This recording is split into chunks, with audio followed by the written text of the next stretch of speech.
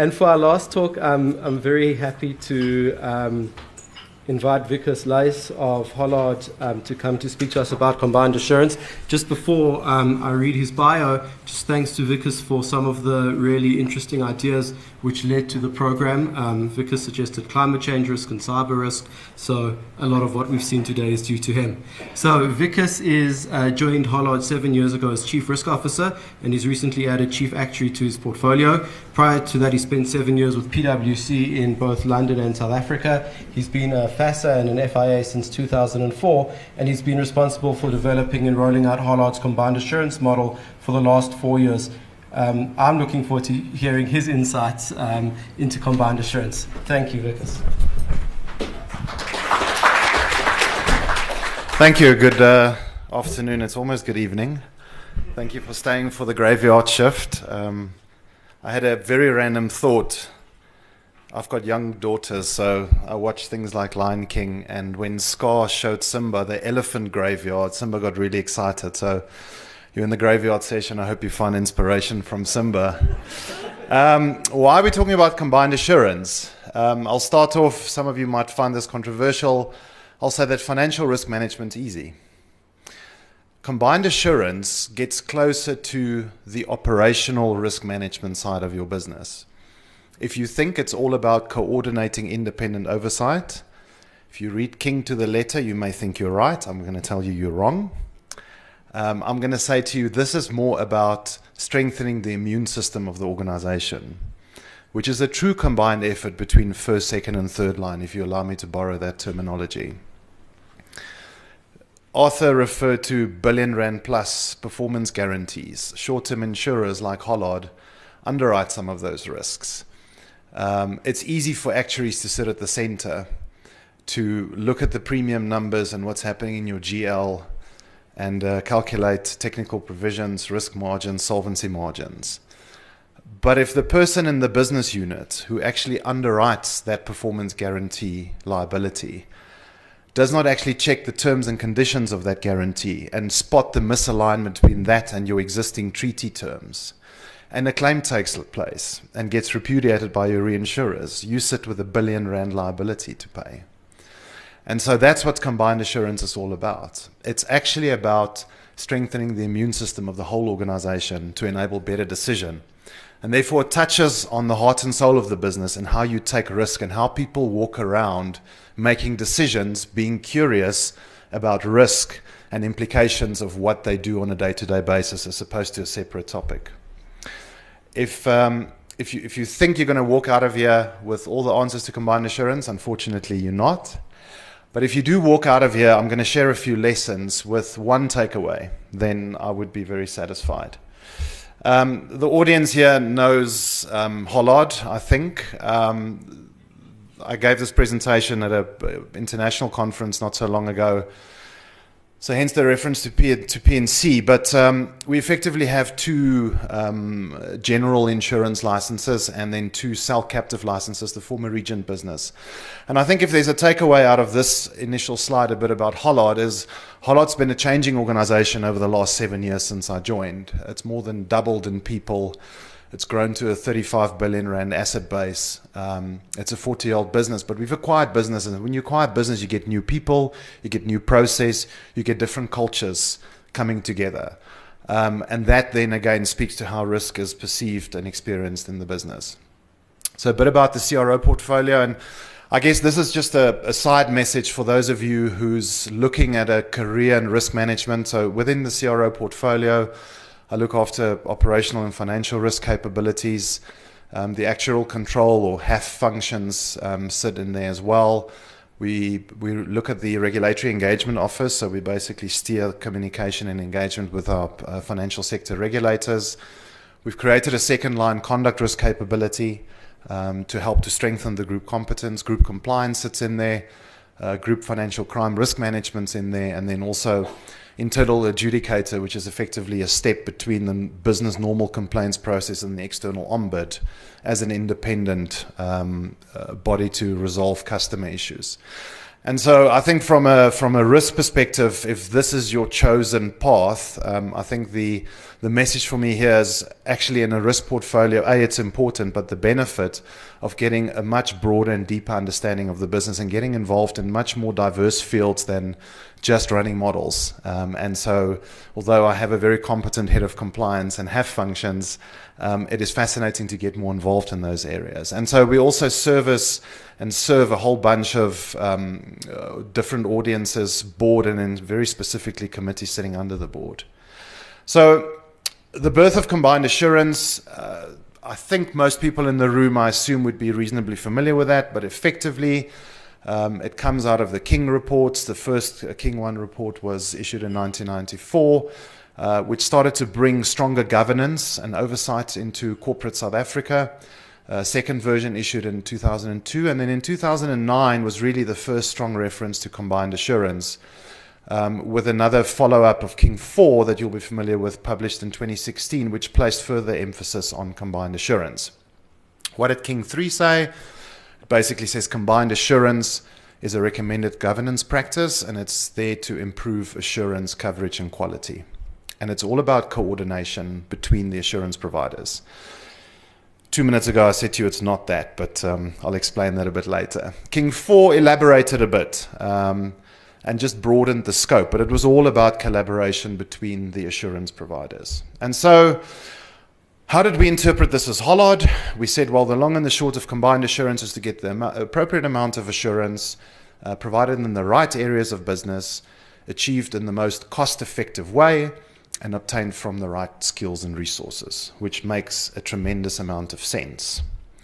So our journey started in November 2013. We had our first combined assurance framework meeting with everyone that we could think of in the room. That led to the launch of an internal pilot project in June 2014. 2 years later, we reached a bit of a inflection point where we said this is not quite working for us, and we made a change. In 2014, this is not about internal audit or risk management, but just if you're interested, the pilot was actually driven, in the first 2 years was driven by internal audit. And then we decided to shift it into the risk management space in 2015, which has led the journey over the last 4 years. So what did the pilot project give us? So remember 2 slides back, I said combined assurance is all about the right people, right assurance in right areas. So it's effectively making sure that you look at all the high-risk areas, put in different words, and you don't duplicate efforts and you create assurance fatigue. But 2 years later into that journey, we realized that we're producing these dashboards for our committees, lots of colors and debates of whether it's risk-based or process-based and who's all the assurance providers, but frankly, they were just dashboards. They weren't actually shifting the dial when it comes to delivering a better risk culture in the organization. And we felt that is a distinct shortcoming. So if I fast forward, there's a typo there, it's a 4-year journey. There's 9 areas that I just briefly wanted to touch on. Now, in isolation, they are not rocket science. What we've learned is when you miss one of these, one or two or more of these components in the organization, it actually just reduces the effectiveness of this whole thing, and it could make it land quite flat on its face. And the second point that I want to make is that the application of these 9, or maybe it's 10 or 11 or 13 factors in your organization will in all likelihood be different. But I'd encourage you to see if you can find some lessons in each of them. So the first one that we recognize is we need to satisfy multiple stakeholders. And in our first iteration of combined assurance, which was really all about second line and third line, saying that we can't go and look at the same area at different times, back-to-back audits, and we need to look at all the high-risk areas, we recognize that that's just the condition of good service from your second and third line, and that doesn't actually add any value. It does tick some boxes from a regulator, or call it a King compliance perspective. You've now coordinated efforts, and in theory you get a better outcome. But what we recognize is we didn't speak to the actual desired outcomes and satisfied the needs of all of our other stakeholders, the executive. Our executive team was sitting there and saying, guys, we need to shift the dial. You need to educate my people. I need to raise awareness. I need better decisions in my business. I need better risk ownership. And so the way that we delivered combined assurance by just purely being a combined assurance and oversight capability was not delivering to that benefit. And so we quickly learned that there's a whole range of stakeholders that in what we do and how we do our combined assurance efforts, including first line, needs to actually satisfy all of the stakeholders listed on the page. And that's the first takeout for us.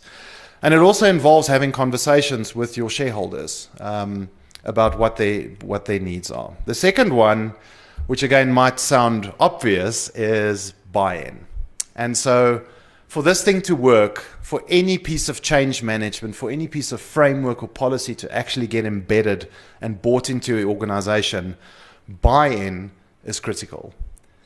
It's easy to get buy-in from your board, from your audit committee, when it comes to the concept of combined assurance, because it says it gives us more, better, integrated information that we can actually rely on from a system of governance perspective. Similarly for the executive, I'll get to the integration into group goals a bit later on and how it impacts on people's bonuses. We had no problem in getting buy-in from our group-wide executive. Everyone's saying this makes a lot of sense. We want value to be added. We want insights into our business. We want it to be a coordinated effort. We want you to upskill our first line. We all in this. The biggest challenge that we experienced was actually the change management and the buy-in that sits in the middle management. So the next level, the next two levels of reporting really into the executive. They didn't necessarily have an issue with combined assurance, but frankly, they did not understand it. We are risk practitioners sitting in a room. We understand risk. We understand likelihood and impact and heat maps and etc. Our middle management does not understand it. They see it as something that stands separate to their day jobs, and it's not something that comes automatic to them. So the amount of training, education, upskilling should not be underestimated in rolling out anything like this. The next challenge to be tackled is in our outsourcing space. And so I think we're all very familiar with the importance of outsourcing, the regulatory requirements and the risk management requirements that remain with you as an organization when you actually outsource certain activities or services. And how do you make sure that you embed some of this into your outsource providers? I would say that is the remaining holy grail of challenges that we're facing. We're making a lot of progress in that, but also recognizing that outsourcing comes in very different forms. It could be outsourcing of distribution, but it also can be outsourcing of claims procurement function. So moving on to the third point, I think probably the biggest game changer for us was linking combined assurance, the concept of combined assurance, and we actually phrased this in the organization as the green control environment as part of our group goals. So at a Hollard consolidated group level, we've got 6 categories of goals: social, financial and risk, people, excellence, customer transformation. The financial and risk, each of these are buckets. The financial and risk goal has got a number of financial buckets in there, but it also has a risk goal in it. And that risk goal is attached to this concept of the green control environment. The green control environment rating is the rating that ultimately comes out of our combined assurance set of activities. So it's something that we've actually quantified, if you like. We've put a rating on it. We've put a measure to it. It's something we can set a target for, despite having so many qualitative attributes to it. And it's something that we measure. So in line with our board cycle, we go through a CAM process within each business unit and in our center units. We arrive there at a rating, and that's the rating that's then used in communicating with the board and the audit committee and the risk committee on the outcomes. And at the end of the year, when it actually comes to performance assessment, Hollard bonuses are determined or influenced by financial and non-financial performance, and therefore the outcome of the green control environment impacts on people's back pockets. And we use target setting over the year and whether you've actually met your targets or not. When we designed the scorecard that actually sits under this, there's 10 metrics that we use that talks to culture, and culture is really about when something goes wrong in your business, do you stick your hand up and actually escalate it? Culture also speaks to the ability of management to allow for timely remediation of actions that comes out of your compliance or internal or external audit environment. It speaks to coverage.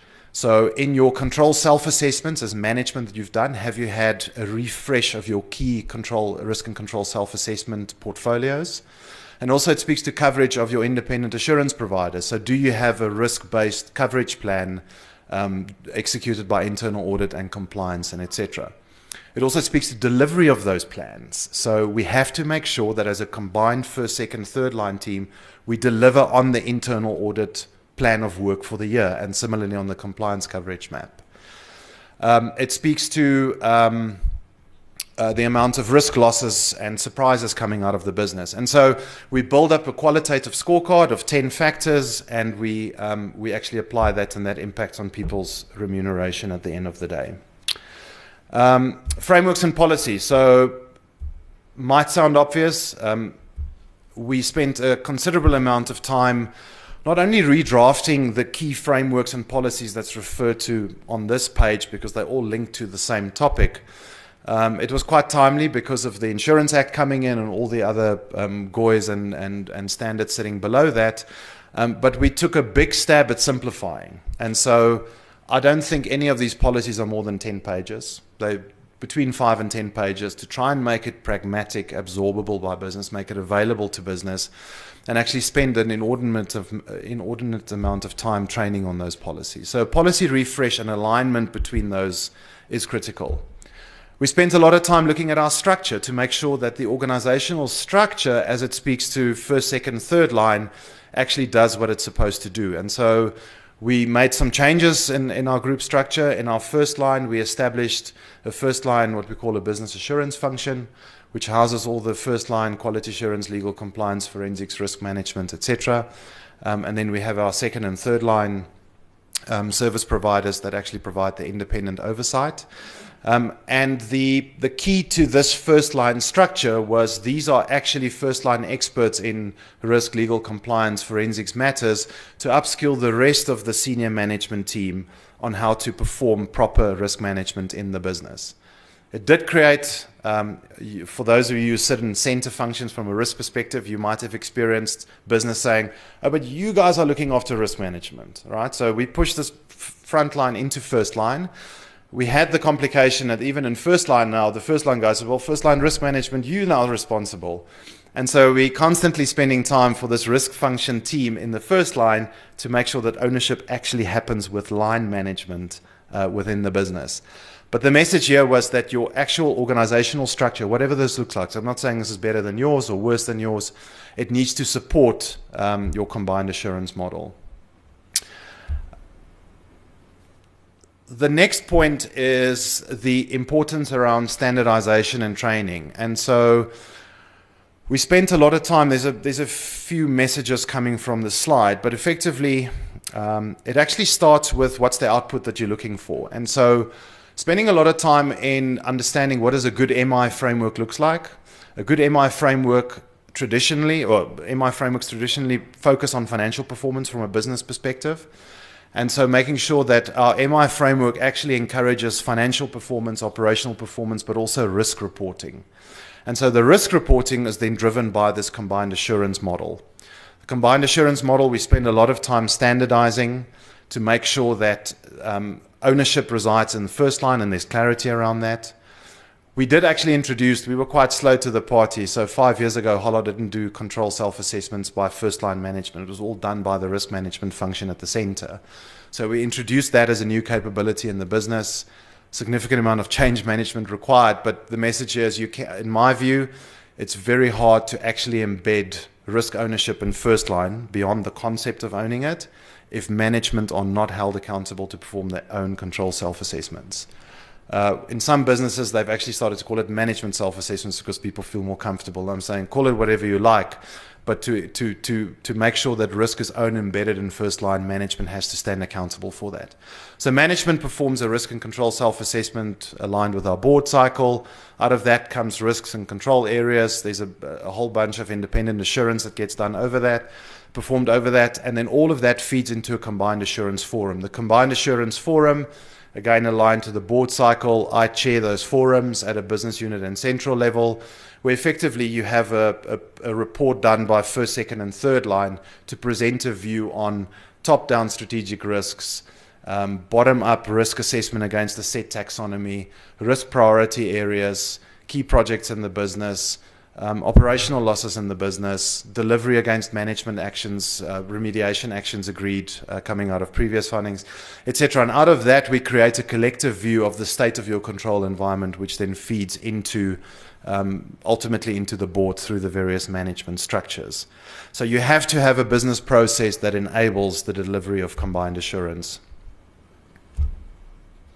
The next one, I touched on this earlier, is you cannot train people enough on this. This is about people need to be familiar. You need to do things in a standardized way.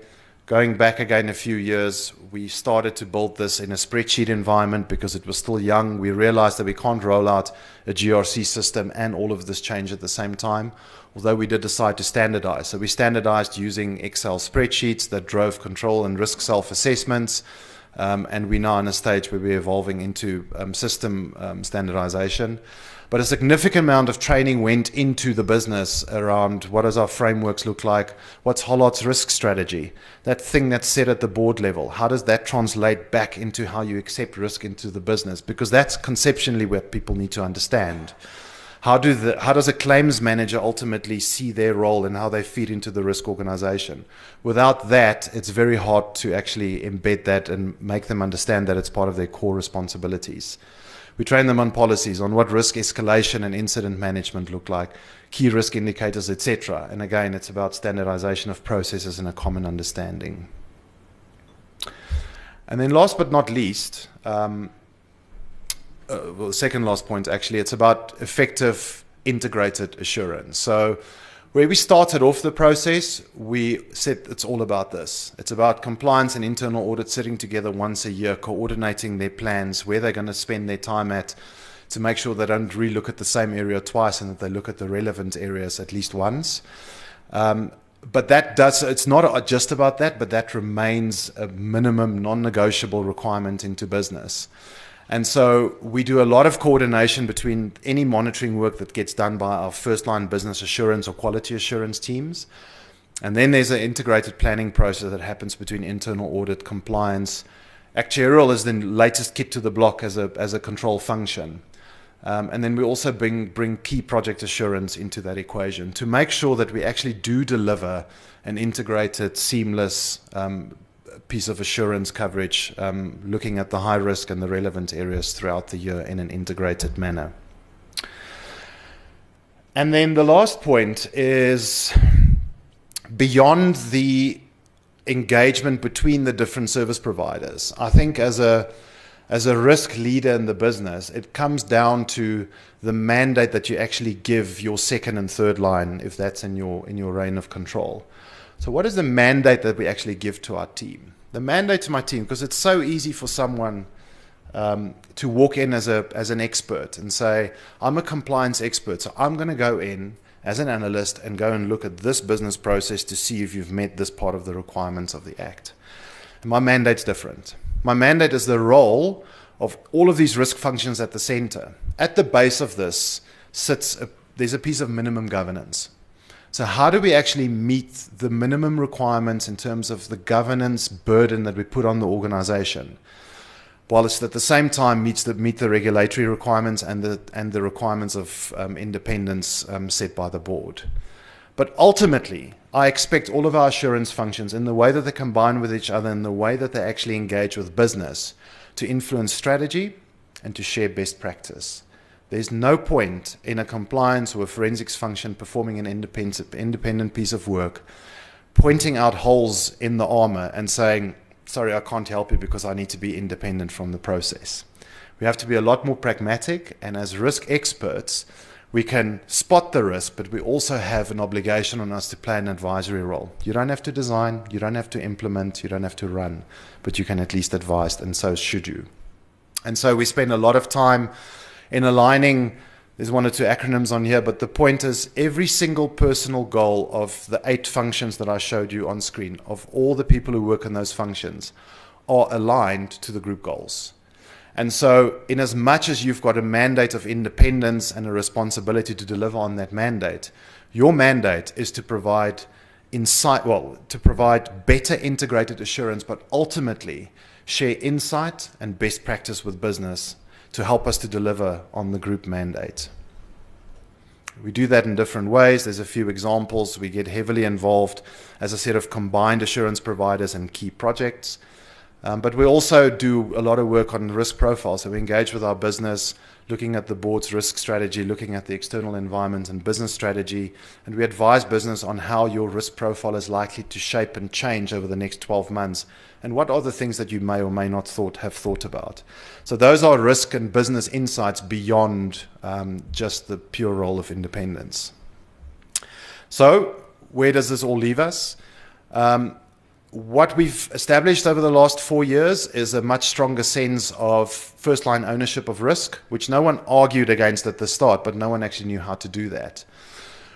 We've instilled a culture and a process and a discipline of first-line management actually now being to stand up in a room in front of the board and say, here's my top-down risks that I own. Here's my priority areas. These are my bottom-up risk assessments. Here's my priority areas. And it actually allows, along with that, we've delivered a much more better integrated series of assurance activities, giving better assurance to the board. And at the end of the day, allows the CRO actually to step away from the detail, look at the self-assessments plus the second and third line reviews, and also as a result, give a much more rounded and yet independent view of both top-down and thematic risks to the board, and therefore give them comfort or otherwise. And that's really all I wanted to share with you. So it's been a long journey over 4 years. I mean, ultimately, at the end of the day, the conversations don't always get easier. I think the outputs become more holistic and more reflective of the nature of the risks in the business. In fact, the most difficult CAM meeting I had with any one of our business unit MDs happened as recently as 3 months ago, over 4 years. So the conversation doesn't get easier, but I think the output becomes more productive and value adding for the group, and that's what I wanted to share. Happy to take questions before you go for dinner.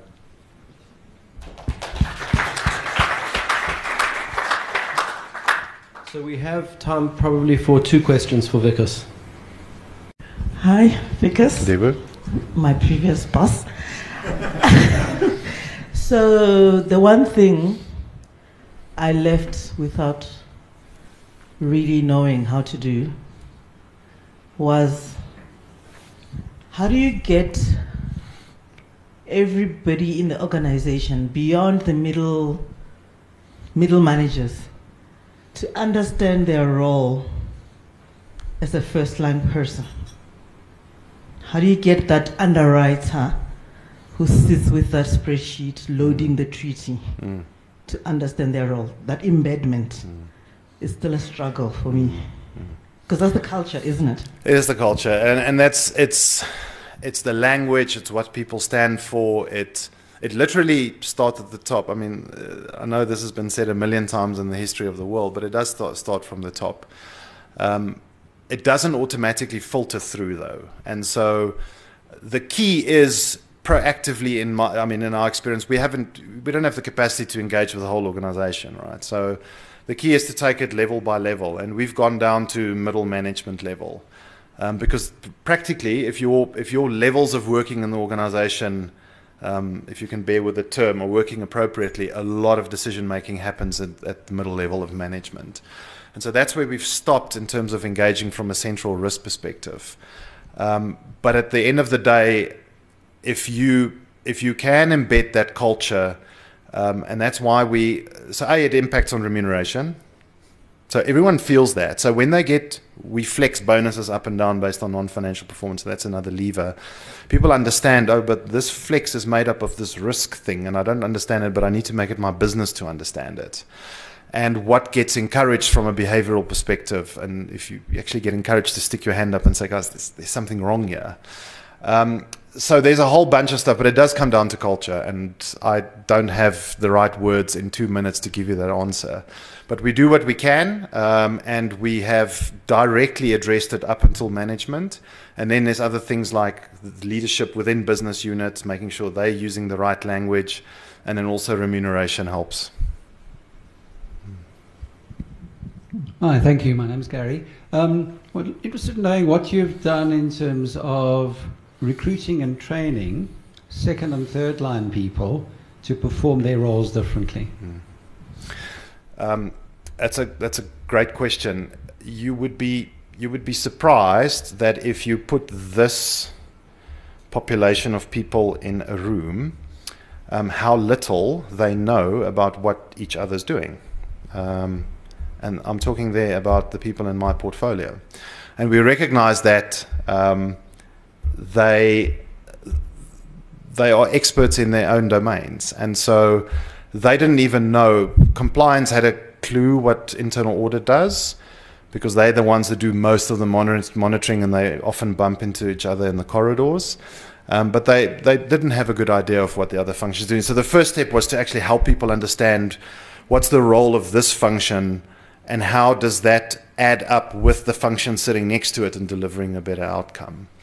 And in the same way that culture is the thing that drives the heartbeat of risk management in the first line that actually takes risk, in the same way culture drives the way that second and third line executes on their roles.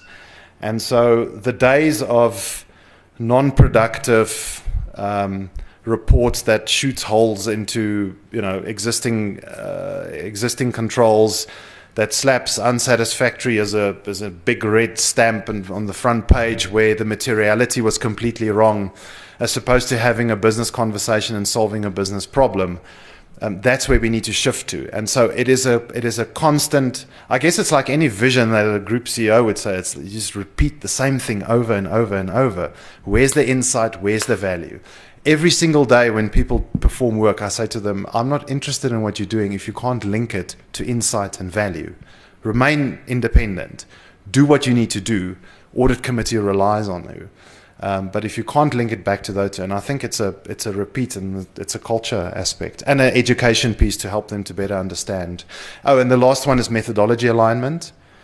So between all of these functions, even in the risk capacity, they use different terminologies and methodologies. So we've done a lot of work to align. The last bit where there's still a slight bit of misalignment is on the internal audit methodology. We like 90% there, but they do insist on certain things, which is, I wouldn't say congruent with, but not perfectly aligned with the rest of us. So methodology is the other, alignment's the other factor. Because Colin here, thanks for the very insightful presentation. Yeah, I can sort of speak from my experience as well. And I was reading an article recently about the sort of CRO 2.0, where everything was in silos, pretty much as you say. No one knew what anyone else was doing. As they went into CRO 2.0, everyone sort of gets more involved. And I think you've now sort of touched on the CRO 3.0, which was actually almost a debatable part. Where do the lines, they get blurred between first and second line? So where, and as you say, as long as you're just providing an advisory function and actually doing the work, that line is still there. So I guess my question is, where to from here in terms of 4.0? Oh, I can tell you. So if the regulator's still here, I don't think so. We'll still come and demonstrate the necessary checks and balances and independent. But from 1 October, I'm Chief Actuary for Hollard. That's first line capacity, right? So there's 4.0 for you. And so there's different ways. We've thought through it quite extensively. I mean, in my mind, I think the potential of adding, I'm less excited about operational risk, but the potential of adding financial risk with your core corporate actuarial capability just lifts the game for the organization. So we drive all of our stress testing and scenario analysis, setting of target risk capital levels from a framework and appetite perspective out of this function, but we remain so reliant on someone else's calendar to actually support us. To breach that gap, I think will make the CRO output, I think, and insights more effective. At the same time, I think it will bring a much more risk-aligned thinking into the old school corporate actuarial environment to say, well, how do I link my work that I do into a risk insight for business? So I think that's 4.0 in our world. I know the model, it's closer to a banking model, I guess, in a way. But you always need to make sure that you sort of toe that line. But I think everyone, including, so the audit committee and the board, it's very important for them that you remain independent. But it's even more important for everyone to be helpful and insightful and valuable. And ultimately, we all align to the same purpose.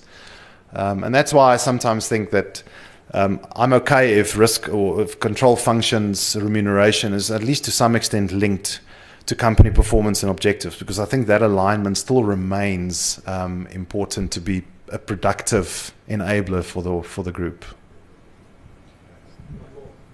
Hi, Michelle Niemand. Because I just want to find out any unintended consequences of implementing combined assurance, because one's so busy with putting it in place, establishing a thing, the culture change, and then all of a sudden there starts emerging certain things. We've been on this journey and we've experienced unintended consequences, and we're struggling to manage those. And I would just like to hear if you guys had the same, and if so, what were they? We've had a lot of lessons. I'm not sure all of the, I guess you can call them unintended consequences, but I think the lessons have helped us to refine some of our methodology. One of the biggest lessons is when we benchmark this thing 4 years ago or 3 years ago, using not this version of the scorecard, but that speedometer that you saw, we didn't quite have the courage to call things for what they were. And so in hindsight, there was a lot of red in the organization, but there wasn't necessarily the management appetite to go to the audit committee and say, there's a lot more holes than what you envisaged. And so you start off with this amber requires improvement assessment. 3 years later, when you've made a tremendous amount of progress, you're not quite in that green space. And so defining the target space, the starting point, and how do you recognize advancement in the business is tough, and it's a tough conversation. And it also becomes really hard for the CRO or the head of internal audit to actually stand in front of the audit committee and say, this control environment is now good enough. Because we never profess for something that's perfect, because that's just too expensive, impractical. And so that's not what we're looking for, but what is good enough? And that's probably been our hardest lesson in defining that, and make sure that that doesn't get experienced as a shifting goalpost for business. Because it impacts on REM, you need to motivate your people, and the business unit MD says, but where's the recognition? So I think that's probably been the biggest, I wouldn't say an unintended consequence, but it's created a lot of conflict in the organization, despite the advances that's been made in a consolidated. I'd love to hear if there's one or two. So we had to have a careful look at our methodologies and how we come up with findings, introduce concepts like IBAMs, what we call them, so issues being addressed by management, to limit the actual findings, because we did in our first year, we ran through our first year and we called some stats, and we had 400 audit and compliance findings remediated by business, but the dial has barely moved, and people, what are we doing? And we were fighting small fires. And I think there's a recognition that out of this should come, there's 10 fires. These 3 are the most important ones. We'll let the other 7 burn. I mean, that's the reality of running a business, right? And finding a way to express that so that it doesn't actually detract people. And it should be absolutely there to enable delivery of the strategy with an acceptable amount of risk. And yeah, it is hard. But yeah, those are some of the challenges. Cool, thank you.